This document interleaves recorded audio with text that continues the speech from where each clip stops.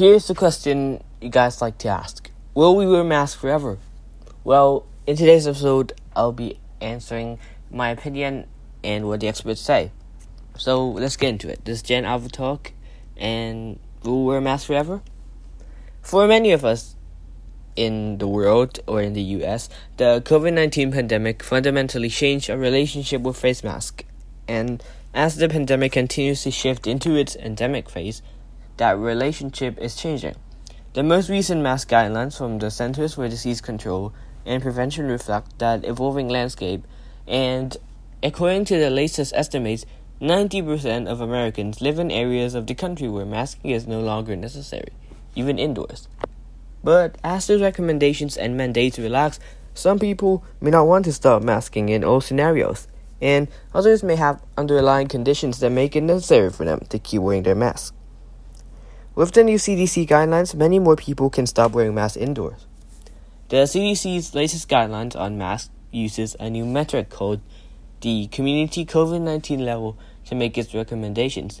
That metric includes taking case data into account as well as the stress on the local healthcare system. When the level in your area is low, you don't need to wear a mask, but as the level increases, masks and other precautions may become necessary. As we roll out vaccines and therapeutics, it is appropriate to change the goal metric from infections to hospitalizations and deaths. Dr. Megan Ranney, emergency medicine physician and associate dean for strategy and innovation at the Brown School of Public Health,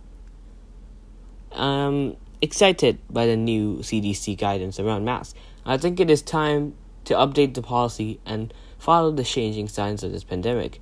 Amber D'Souza, professor of epidemiology at the Johns Hopkins Bloomberg School of Public Health, said, in particular, shifting to metrics that include hospitalizations is a reasonable change to make at this point. Dr. Tyson Bell, assistant professor of medicine in the divisions of infectious disease and international health and pulmonary and critical care medicine at the University of Virginia, said, but experts still have two big looming questions about the guidelines, Ranney said. First, can the new CDC metrics accurately predict an increase in hospitalizations and deaths? We haven't yet seen the science behind them to support that, she said. And second, are the actions the CDC recommends at different risk levels sufficient, especially when children under 5 still can't get vaccinated yet? Really, what it comes down to is a debate about the point at which masks need to be on to help protect vulnerable citizens, Ranney said. A shift to more individual decision-making. The new CDC recommendations represent a shift from the kind of collective public health response many experts have pushed for since the beginning of the pandemic, to one based more on individual risk and personal decision-making. Alright. When the mask mandates are being rolled back in many settings, it still allows everyone to proceed based on their own personal comfort and what the risk level is, D'Souza said. And that level of personal comfort may even be different in different settings, he said. For instance, you might feel more comfortable entering a grocery store without a mask if you're the only customer than you would be going into a packed concert unmasked. But the new CDC metrics don't offer much specific guidelines and guidance for people who are immunosuppressed or have other underlying conditions that put them at a higher risk for severe COVID-19 beyond telling them to ask their doctor.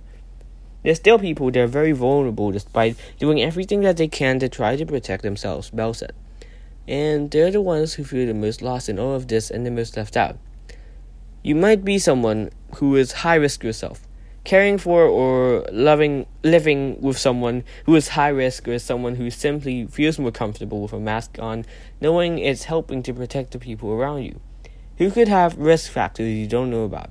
All of those are good reasons to keep masking, even when CDC guidelines say you don't necessarily need to, the expert said.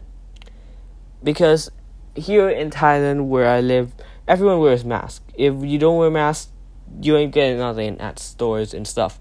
So we expect everyone to wear masks.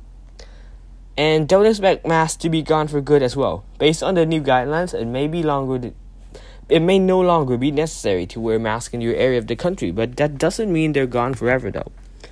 I think the guidelines make sense for where we are, Bell said. But this could reverse, and you never know what's going to happen with another variant. Like, imagine another variant other than Omicron, right? I wish I had said that. I may have jinxed it, and a new variant might have created. But I'm sorry. If a new variant created, then we're honestly fucked. General Talk will say thank you. Hit the like, subscribe, and share button, and I'll see you guys next time. Goodbye.